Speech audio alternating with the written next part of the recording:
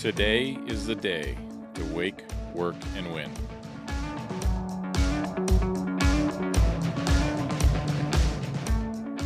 Welcome to the Standard.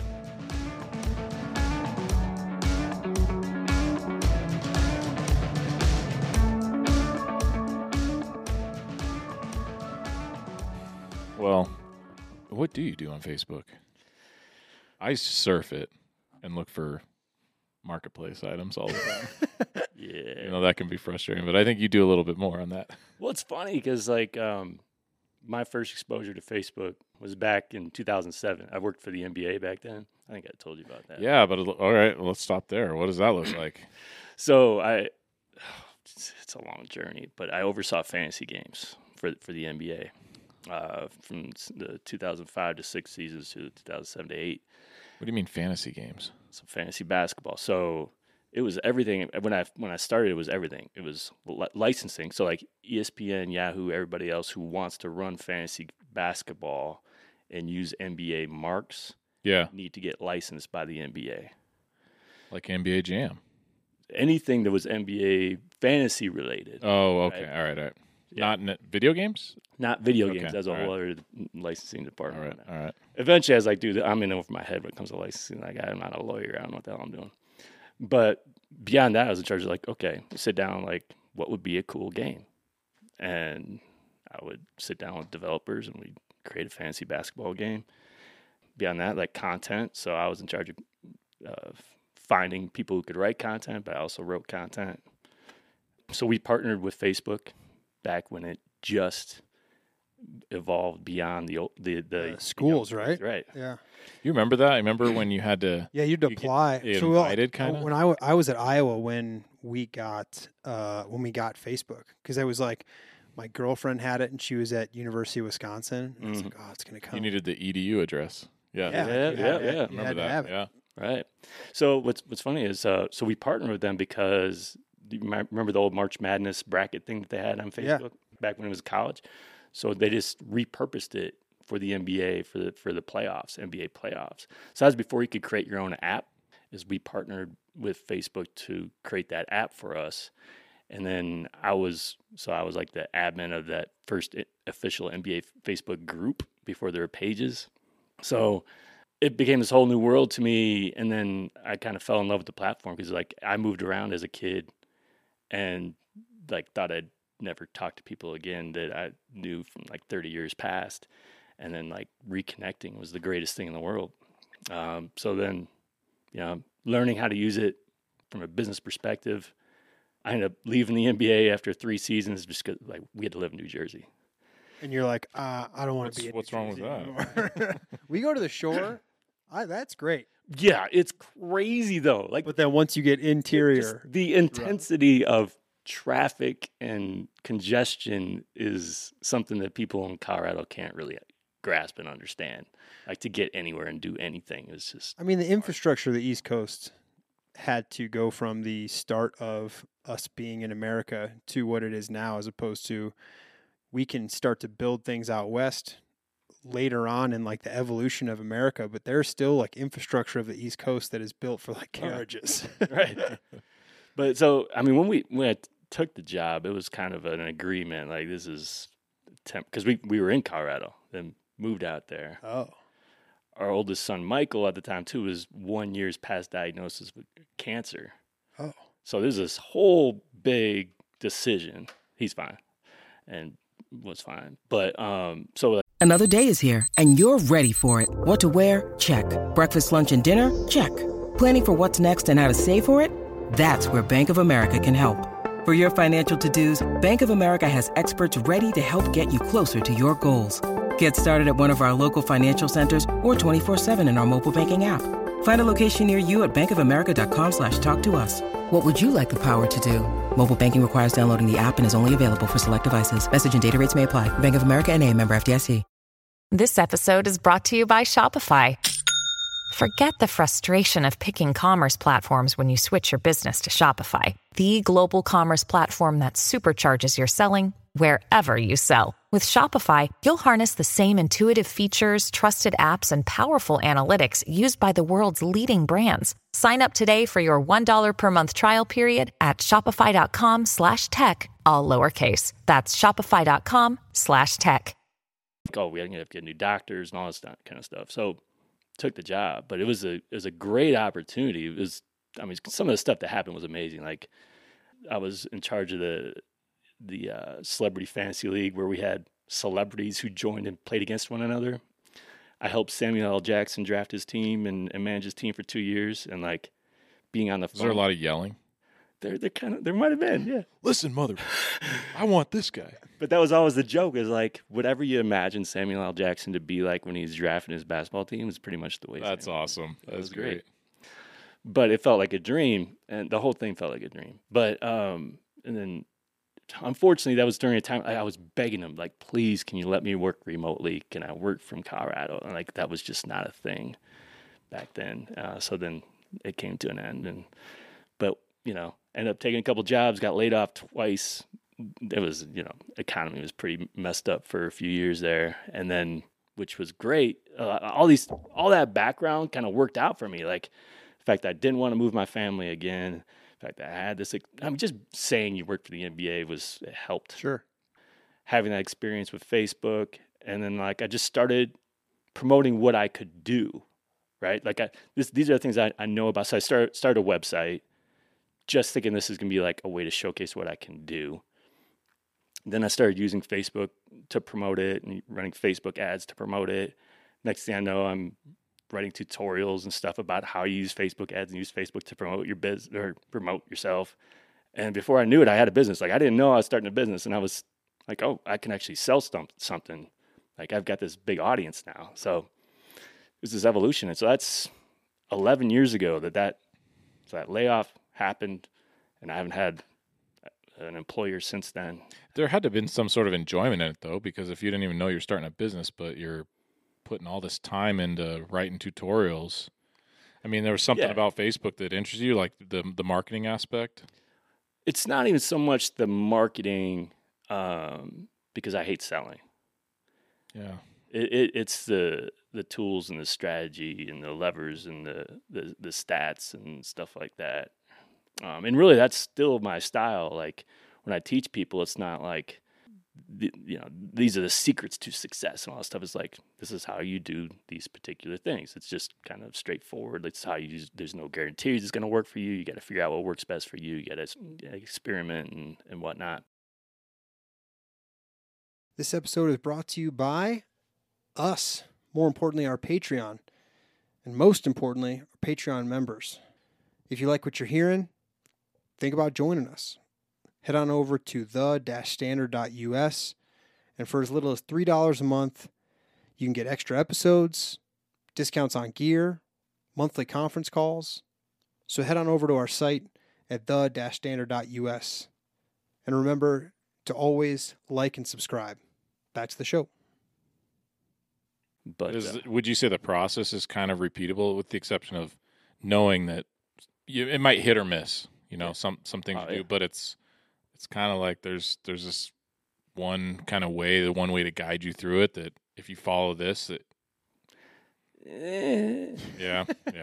Well, the problem is there's so many factors that impact how you do, right? So what industry are you in? Do you have a built-in audience of people and like a brand recognition, people who already know who you are? If you send people to your website, do you have a good website? Can you target people who already have been to your website and are on your email list and things like that? I've heard email lists are some of the most valuable thing. I mean, bigger than, say, your followers, or if you have emails.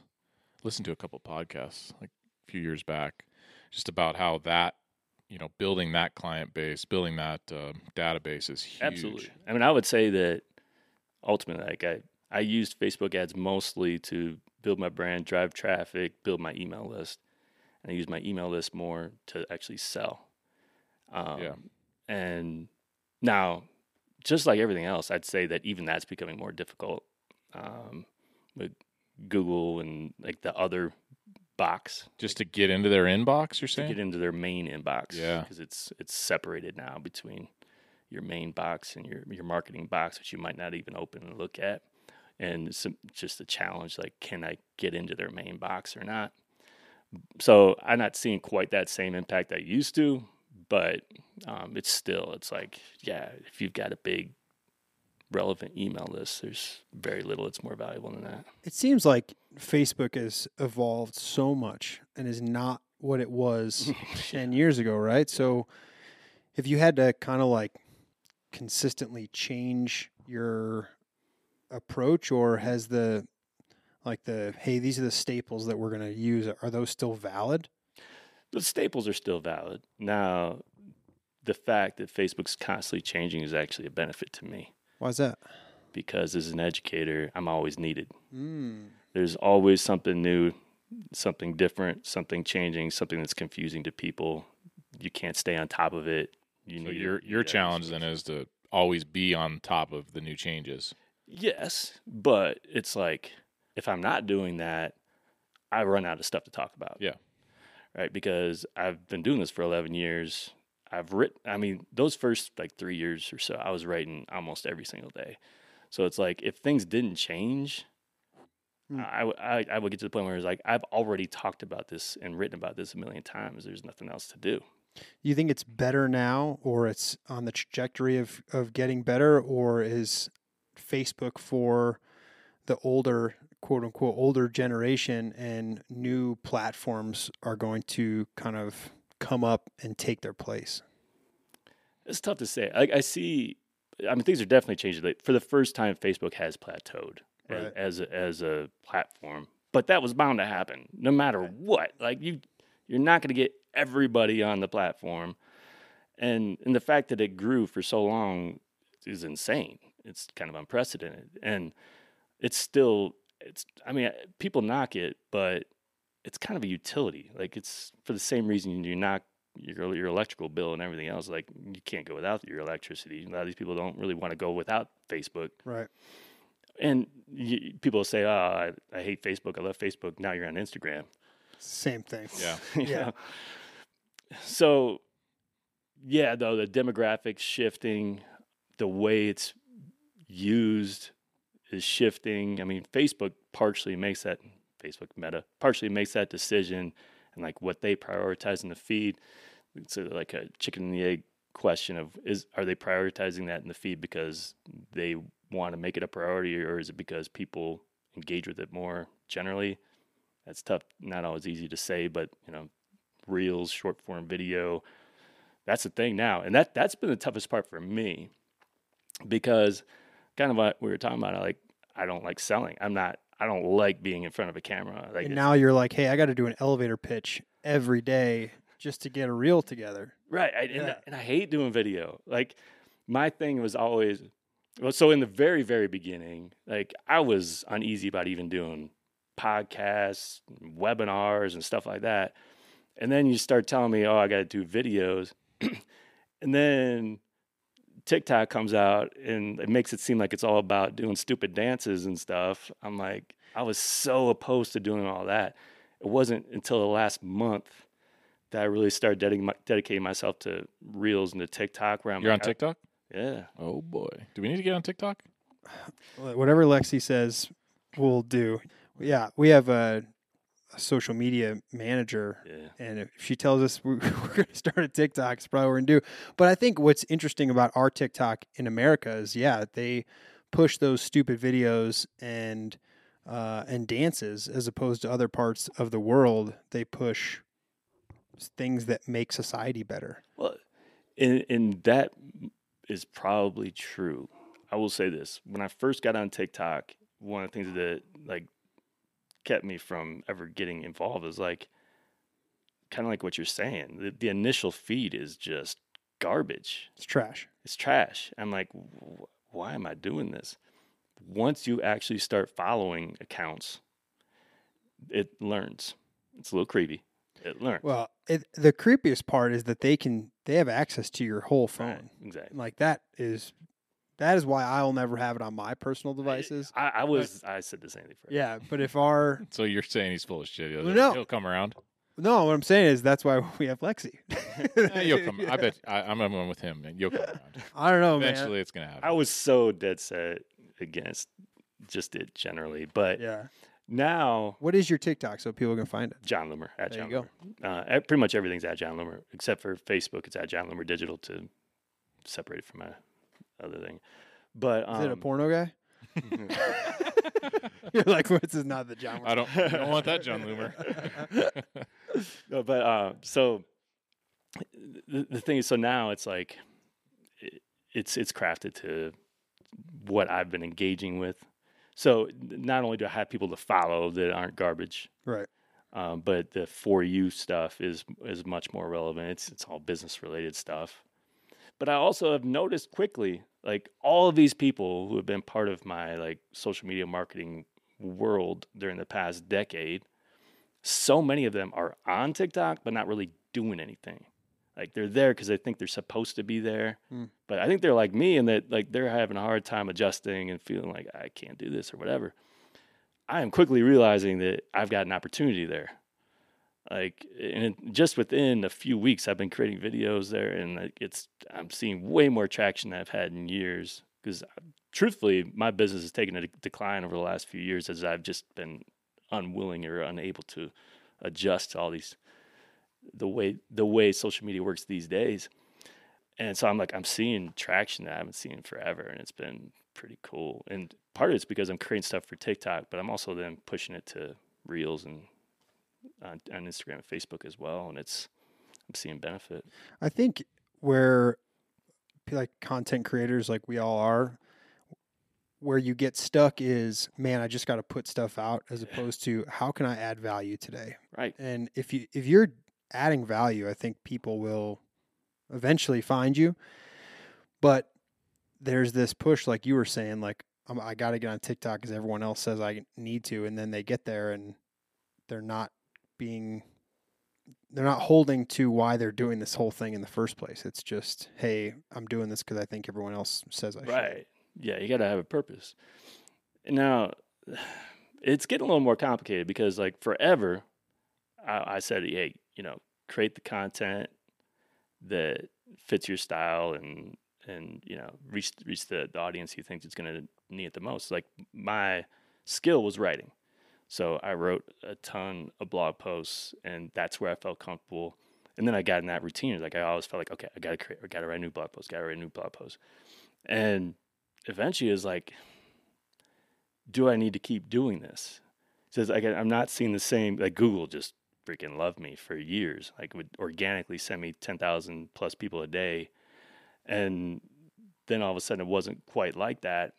And like now I create a video on TikTok and Reels, and I immediately get this feedback. I'm like, maybe this is the way I should be doing it, And maybe it's more about like, how are people consuming content these days? Like, yeah, there are people who want to read that long tutorial blog post, but more often than not, if somebody wants to know how to do something, they're searching for a video. Yeah, I think you need to have both because it's helpful. Yeah, you get a lot of time on your hands. It seems like you have to find whatever your niche is. Yeah. And you can't go totally broad strokes because that is just there's too many people doing that. Yeah. Of in our world, when you look at my Instagram feed, it's all like these motivational because I think we kind of get lumped into that sometimes. Those people don't have a niche, so you need to find out what your little group is, and don't think of, hey, how can I reach the world? You're not. Right. You need to reach your this little group of weirdos just like you, Mm-hmm. and that's who you need to try and find. Your short videos, I think, bring people to your longer content. Right. Exactly. So it's kind of it's a funnel. You try and take all these people and bring them down to, hey, this thing that we love so much. Here's something that's a bit more long form. Right. How do you handle the ebbs and flows of feeling like, man, this is really going well, and what the fuck are we even doing here? Like, why am I even making these videos or doing these podcasts? Like, What are we doing here? I mean, it's funny because I have been through so many rounds of that. I mean, think about so I started in 2011, didn't know what I was doing, just started writing stuff and writing into the void, and no one was reading it initially. My world then exploded, over a year, where I got more attention, more recognition. I felt a level of fame for a period of time. And I was like, this is weird. I remember going to a conference and brought my family, and my kids were like, you're famous. What is it? Everybody wanted pictures and stuff. This is the weirdest thing. And this is 2014, 2015.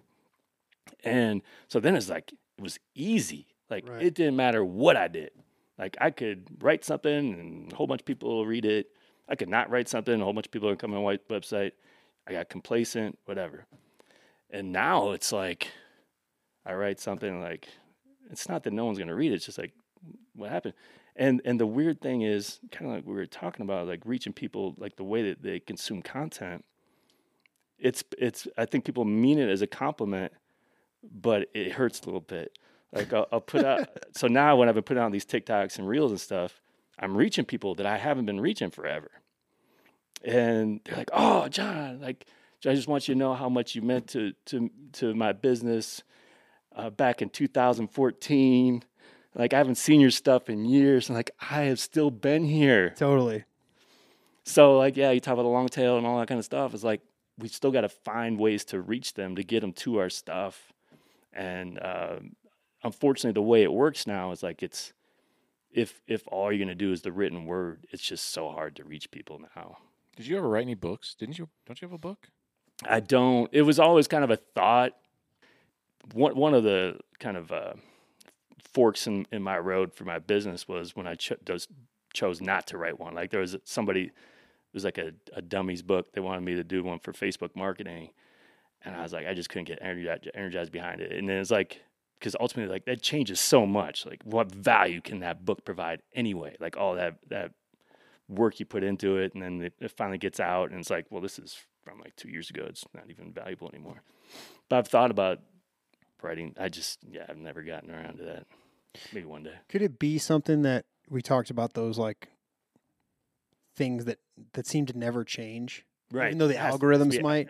Something evergreen, yeah. Yeah, you're those pillars of starting a business. Right. And I think you, more than most, can talk about those ebbs and flows and how to, my wife's a small business owner as well, and she talks about these just valleys of despair. Where seriously, when you're on your own, I haven't worked in an office in 15 years. And so when you're just by yourself, you get in your own head, and you can spend entire days too just doing nothing and feeling sorry for yourself, and no one can stop you, and no one can hold you account other than maybe your wife. Right. So it's just, yeah. It is nice having a business partner because Right. you can bounce ideas off each other, or, hey, does this look like shit? Right. To me, it doesn't, because I just worked the last hour on it. But, it's nice to be able to have that. Or when you're having those days of just dude, I don't want to do anything. Right. That other person does help kind of lift you out of that. Yeah. And I do have a team, and my wife, Lisa, also, we co-own the business, and she handles all the financial side, but we really never talk business, which is probably good. It's awesome. Honestly, especially when things aren't great, we don't need to obsess over stuff. But then I have my team that I've had that's been the same group for 5 years. Someone who handles all the customer support stuff, someone who handles a lot of the technical questions about Facebook ads. You got a tech team and business manager. And those people all help, but it's all remote, right? I don't have anyone that I sit down with and hang out with and hey, what should we do? I think that's a downside that will end up shaken out after this whole Great Resignation thing and people all wanting to work remote. You miss that interaction, and we see it in the fire service all the time, right? People will leave, they'll retire and be like, I do not miss the job, but I miss sitting around the table with everybody. They miss that human connection, and this short-term benefit of not having to go to an office. I get to be at home and work less, basically. The payoff, I don't think, is worth it. I think we're going to find that out in the long run. That whole way. I think there's, I don't know, pros and cons to both.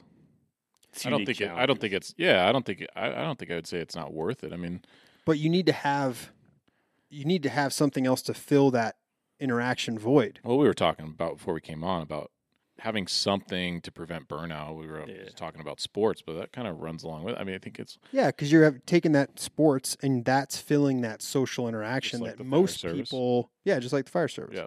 But most people, they go to work and come home. They might have a few close friends, but they don't have this need to work with a team consistently and having those social interactions and how important those are. I mean, we're on the opposite end though. So we go to work, and that's like, Overload. well, I mean, that's like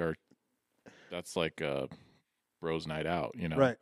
And so, I mean, I don't feel as much of a need to. Yeah, because we're filling that cup Yeah, somewhere else. right. So, I mean, it's just the opposite. I mean, if you work from home, I think as long as you got something that's holding your time, then totally fine. I mean, I can't see, the tough stuff about going to an office. I mean, that's probably everything that is stereotypical of office life is probably everything we would hate in the fire service. So, I mean, yeah, you're getting the interaction, but there's probably a lot of shit you're dealing with that's like, There's a lot of time wasted that. too.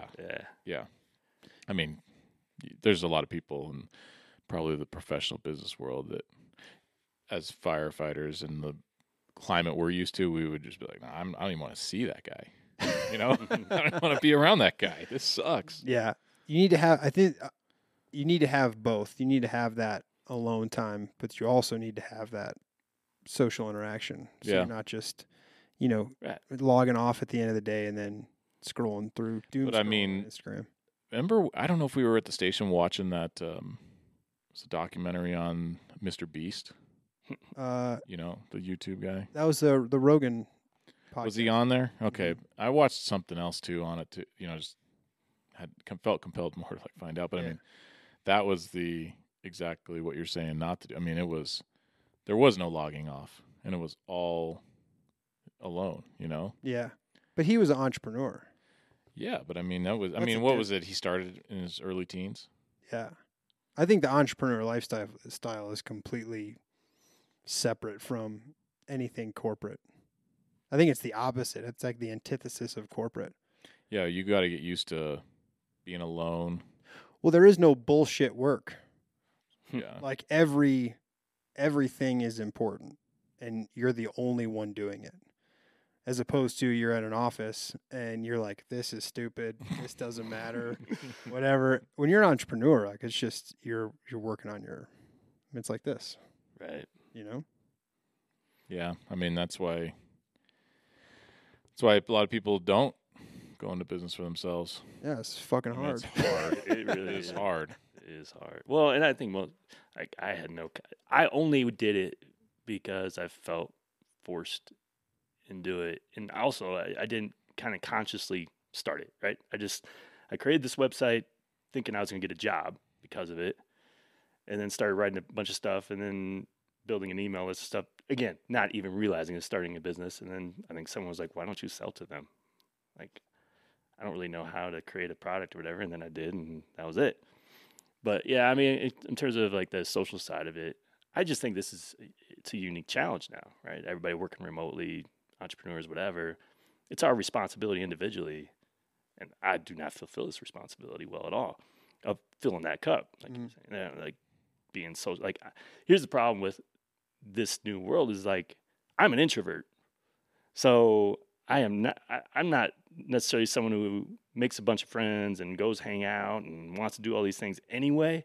So if you give me the option just staying home and Like, I'm gonna do it. I'm gonna stay home. It's work for me to go out and so, and I know I'm not alone in all that, but I think it just gets more and more challenging for every year you spend in that secluded world, which is like baseball took me out. This is like the one thing that took me out of that, I think You're talking coaching, or Yeah. Yep. I mean, that'll fill your cup because that's a time commitment we were It talking really is, about. yeah. That's the one thing. You did a really good job. So for Craig, Craig knows this, but for a little background, I mean, we ran into each other a couple years ago. our youth baseball teams are playing together, and then kids on my team guest play for your team. My son did it a couple times, but you did a really good job on that team, your team, the Spiders. One of the best team cultures, top to bottom, at the youth level, I've ever seen. I appreciate that. Yeah, I mean, so much so that was my goal with my team, is to replicate it. I mean, I plagiarized your contracts. What makes that? What makes the? Well, like I mean, good... I'll let him answer, but my guess would be that. One thing you've always preached is it starts with the parents. Yeah. Like, you were recruiting the parents, and you didn't care how good the kid was. Right. I mean, you feel bad for a kid when his parents get in the way, but it's like, we're not going to deal with this. Like, the parents got to be on board with just sitting back and letting the coaches coach and letting the kids play. Right. Yeah, it was a tough balance because the Spiders were a highly competitive team, and with that, you're going to have highly competitive parents, and with high expectations. But at the same time, it's like this is still a game. These are just kids. This really isn't the end of the world. Like, you're not going to remember all these at bats, all these games, championship games, like how many trophies you won, all that kind of stuff. Like, so it's trying to keep perspective on the things that are important. Like, do you need to practice every day and travel, play all these tournaments and all that stuff? It's like, while also being competitive, trying to, keep it in check, but also establishing very clearly what we stand for and what expectations are, putting it in writing, and not assuming that parents understand and have to sign off on it. Like, I will not come to the dugout during the games and tell my kid what to do. I will not come to the coach right after the game and complain about this. Actually, my kid, if he doesn't like his playing time, is going to come to the coach. But it's also, for me too, as a coach, holding myself accountable and be like, because it's not the end-all, be-all, we're not here just to win. Like, we want to win, but we want to develop kids too. So if you're on the team, you're there to play. So we batted everybody. Everyone played somewhat equally. I mean, you still had to earn your position and your role and whatnot. But that's something I also learned a lot over the years. Like, I coached through 3 sons, So in the beginning, I was the crazy coach too. And it's silly because it's like, this was Little League, and I was intense and insane. And then it was like, over the years, watching other coaches, really, and like, that coach over there is just like, this is a really, really good team. That coach over there is like barely even talking. Like, he's not. He does all his talking during the week, right? Like, he's not yelling at them. He's not like, and they're all doing stuff like they're supposed to do. Like, and they all feel like play really loose and relaxed. Like, why is that? Like, oh, I mean, the tough thing for the majority of youth coaches, and we'll just stick in the baseball world. Both of us know that really well. Yeah. But the tough thing is, for the majority of youth baseball coaches, their dads, they're doing it for the first time. Right. Like, everybody's coaching 8 to 14-year-olds for the first time. And that's, luxury for you is like, you got to do it 3 times. Right. So I'm glad I met you on the 3rd time. Is this a new thing? I feel like when I was growing up, you went to the Park District and you signed up. Like club ball? No, I don't know, whatever it is. Whatever, when you're in middle school. Youth sports are way different than they were 20 years ago. To have where your guys' level right now, like, makes me intimidated for my kids. You just leave Finn's athletic development to your father-in-law. Leave it to Bob. Oh, that's already taken care of. It's just like, to me, it was, you showed up for a game and like, hey, you're the White Sox this year, right. And boys, you played with your friends you went to school with. Yep, boys, girls, we all played together, and now it's like, I come to Breck's games, and it's like it's a college. It is. Like, the parents are wearing the team shit, and like, I'm just like, whoa, dude. Like, I used to make fun of those teams.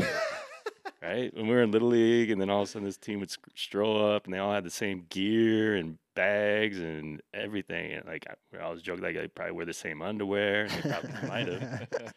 But eventually we got sucked in too. It's like, especially when you're part of a metro area, Right. it gets so, and man, we see it once our kids get to high school. Yes, it is too serious and it's too ridiculous and it's all too much pressure and intense for kids. It ultimately is. If they want to play high school ball, they've got to get more attention early on because it's just too competitive. You're playing in schools that are 2,500 kids or whatever. Dang. So that's they don't have the luxury I had as a kid where you just show up and play. You go to your high school of 500 kids. Right. You want to play? Yeah. Coach has never heard about anybody, so it's No. like, here's a tryout. No, there's no hype building up. Oh, there's this new crop of freshmen coming in, and you just show up, whatever. It's just the political side of it and everything now is just crazy. How old are your kids?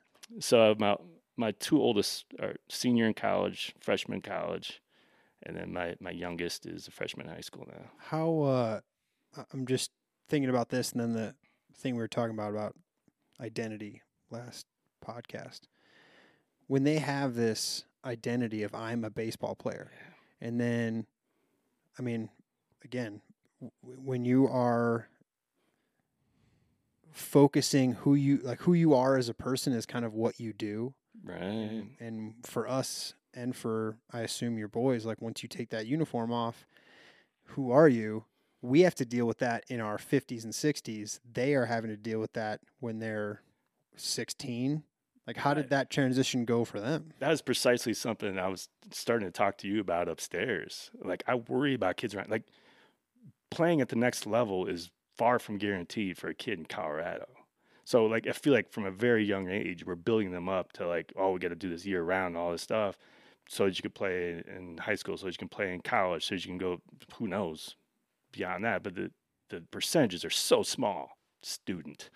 So he went to Texas Tech to be a doctor. All right, so that was a pretty easy transition for him. Our middle one is the one that actually kind of, I'm not gonna say disappointed, but it's like, man, this kid has ability, but he just never But at the same time, kind of like what you're saying, though, is probably good. When he went to college, he was like, all right, I'm done. Now he's playing club ball right now for Mizzou, but it's like he didn't like the only reason he even considered playing college ball is because of pressure from coaches and even from his parents a little bit. Like, you can play, guy. You can do it if you want to. But beyond that, it's like they've embraced, which is really, honestly, long term, probably for the best, a different life where they're not baseball players. And I think part of that's because bringing them up, it's not all about baseball. We try to make them as well rounded as possible. And so how do you do that? Have them play other sports? Have them do things that aren't sports related at all? Like, I know that, even my nieces, like, they are in 6th and 8th grade, and it is softball every day after school, every single weekend they're at a tournament. And it's just like, man, like, how do you, even if you want to make them well-rounded, right? It's like if you miss these games, you can't play on the weekends. So we now we can't go do karate because we got to do. Well, it's good to play sports that complement each other, at least in terms of scheduling. Right, so yeah, all three of my boys play baseball, ran cross country. Those are not sports that necessarily go well together because cross country runners, that usually once you train for that tends to hurt your sprint ability, and vice versa. You're working out for baseball, getting bigger. It's going to make you slower. Cross country. So like my older boys experienced that into high school. It was like they got slower as they went, and like the cross country coach doesn't love the fact that they're playing baseball. Baseball coach doesn't love the fact they're running cross country, but they did it and they loved it and they enjoyed it, whatever.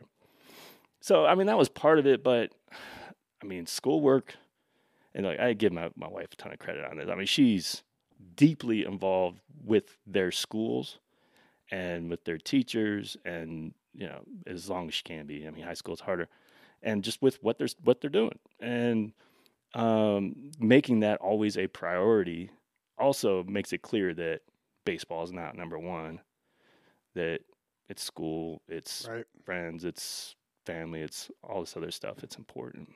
Going back to your softball thing, I think with any kid that's involved in like intense commitments, and then it doesn't even have to be sports. It could be something extracurricular, like music, some music-based stuff. But Yeah. you've got to check in with your kids very often. That's what I find is, hey, are you still liking this? Hey, what do you need? Like, what do you want? Still good? I mean, you still like spending all this time doing that? That's a big part of, scheduling their time, and making sure they have the stuff in front of them they want in front of them, And then when they say, "Hey, I'm out," it's okay. We're finishing the season, and then you can be Right. done. That's a whole nother, I think, discussion on quitting and stuff. But Yeah, like but almost before the season starts, or I mean, well, hey, like I'm going to sign you up for this thing. yeah, you're in for the year. You're in for the year. Yeah. Okay. Yeah. Yeah. I'm still a few years away from having to deal with any of that, but you think about, hey, how am I mean, going to? barring some, Right. like you have serious bad, like you have abusive coaches Check, or right. some major family, you had kids move, they move Yeah. in the middle of the year just because parents' jobs and stuff like that. So there's nothing you can do about that. But Right. yeah, man, just checking in with them is huge because, we were talking upstairs too about how when I was growing up, I couldn't get enough of it.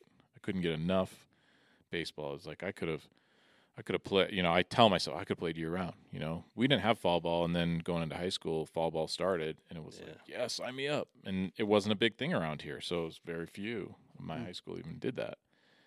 But then I think about it the last year or so, I start kind of thinking more in depth, well, maybe I couldn't get enough of it because I couldn't get enough of it. What do you mean? Well, like, I didn't ever burn out because I kind of had those forced breaks.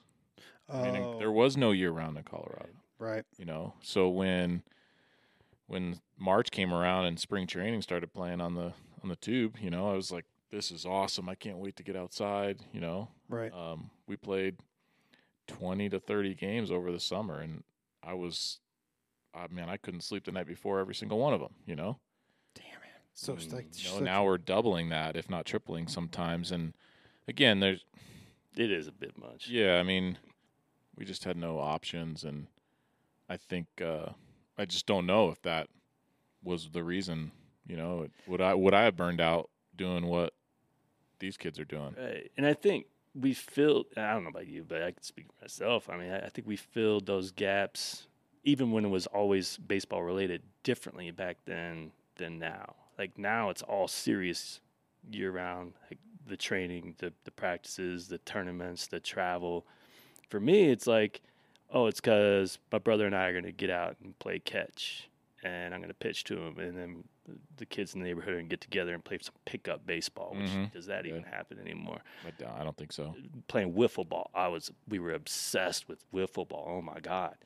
And it's not that like, kids these days. It's like parents these days too. Yeah, but I also think that location matters. Like I grew up in a smaller town where I think access to that stuff was a little bit easier. You just walk, to the park and all that kind of stuff to do these things. Where, I don't know, where would be like it's so hard to get a baseball field around here. Yeah, and the places to play, but to just do something pickup.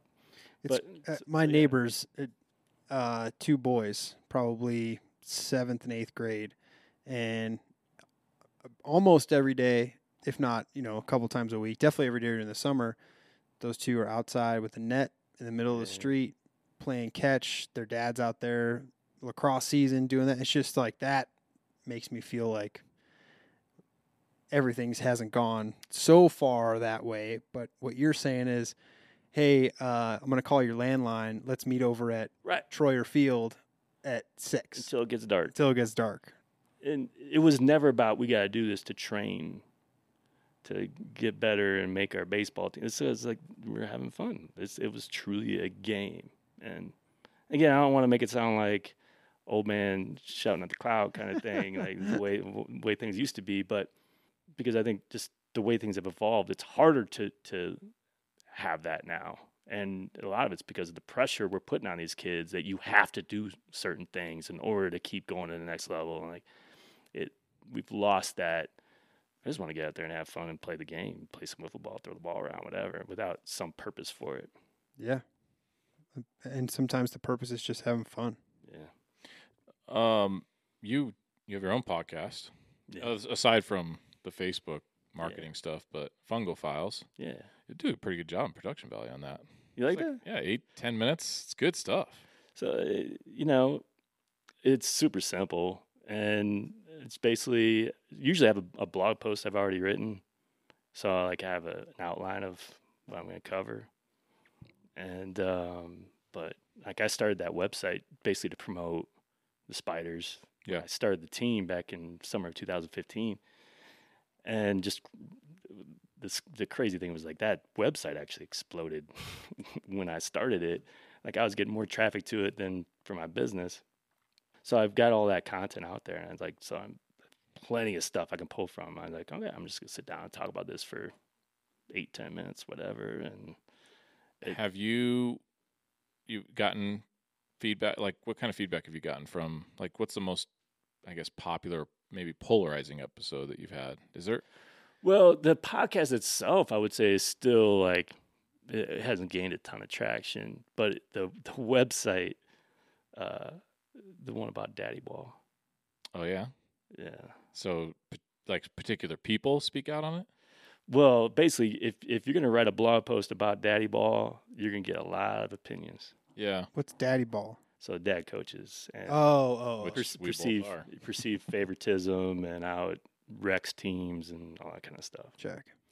And so you're going to get two perspectives. You got the dad, the mom, the parent that understands how difficult that is, and you got the parent of the perceived slighted kid who's not getting the time because the dad coach's crappy kid is the shortstop and getting all the opportunities that your kid's supposed to get. Which, simple solution. That does exist. Does exist. Some simple solution is just find another team. Right. Right. You can kind of stay miserable, and if you don't like the things the way they are, then you talk to the coach and discuss it with your kid, and you just find another team. And honestly, that's one of the there's so many things that formed the way I ended up coaching, but just I never want anyone to watch a game and watch it and be like, I could tell that's the coach's kid. Because he doesn't belong there, or the coach is yelling at him differently than everybody else, or whatever it be.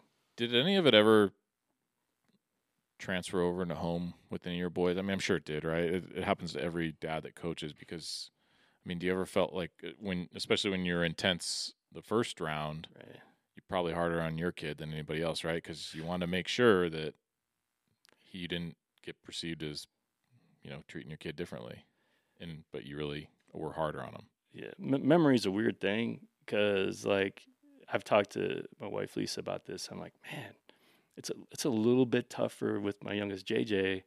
He reacts a little bit more to how I talk to him, even though I'm making much more of an effort to treat him like everybody else. Yeah.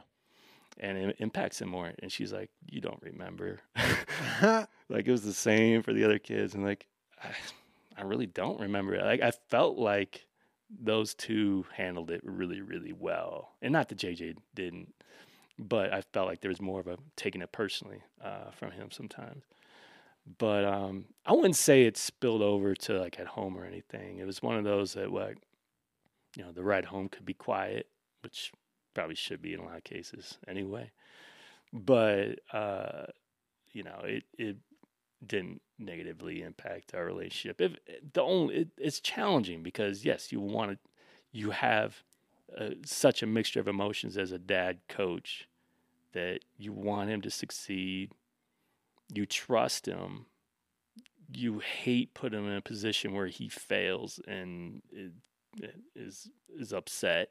You don't want him getting fingers pointed. You're worried about parents thinking you're giving them special treatment, stuff like that. So I totally understand all of the the various approaches that dad coaches take. Like, look, my kid was getting screwed over on this other team. I'm going to give him this opportunity. Or, you know, the complete opposite, like screaming at your kid and expecting more out of them than everybody else. Like, I understand it. I don't agree with it, but it's hard. It's a challenging thing to do. Yeah, challenge is light word. I think it's hard. Well, I'd agree. I'm in great shape because I suck at sports, so I'm not. You don't have to be good at it. So I'm not going to coach. I mean, that's one thing, you know, like if you find something with your kid that you know nothing about, I think they appreciate that as well. I mean, there's some great memories and relationships that can be born out of like experience them together and teaching your son or daughter how to do things. But there's also some great stuff with if you just watch them, because they see that too. Like I know nothing about horseback riding, but I watch the kids do it, and they've said on multiple occasions, it's like we just love that you sit there and watch. You know, Right. It's like I'm learning, Yeah. I'm picking it up, but I also enjoy that too, not having to teach everything or be worried about, are you doing this right? I think it's good for both sides. You have that going as well. If you're going to coach your kid, have something that you're not even involved in that you can just sit there and watch. Yeah. Honestly, coaching your kid is stressful. It is, yeah. Best part of it, though, is simply the time. Like, the amount of time I spent with each of my boys, just quality time. And it could just be not necessarily being in the dugout and at the game, at the practice. Because that can be hard sometimes. It's like, I am coach now. I'm not necessarily dad, no matter how hard that is. It's the ride there. Like showing up before everybody else and playing catch with your kid, you know.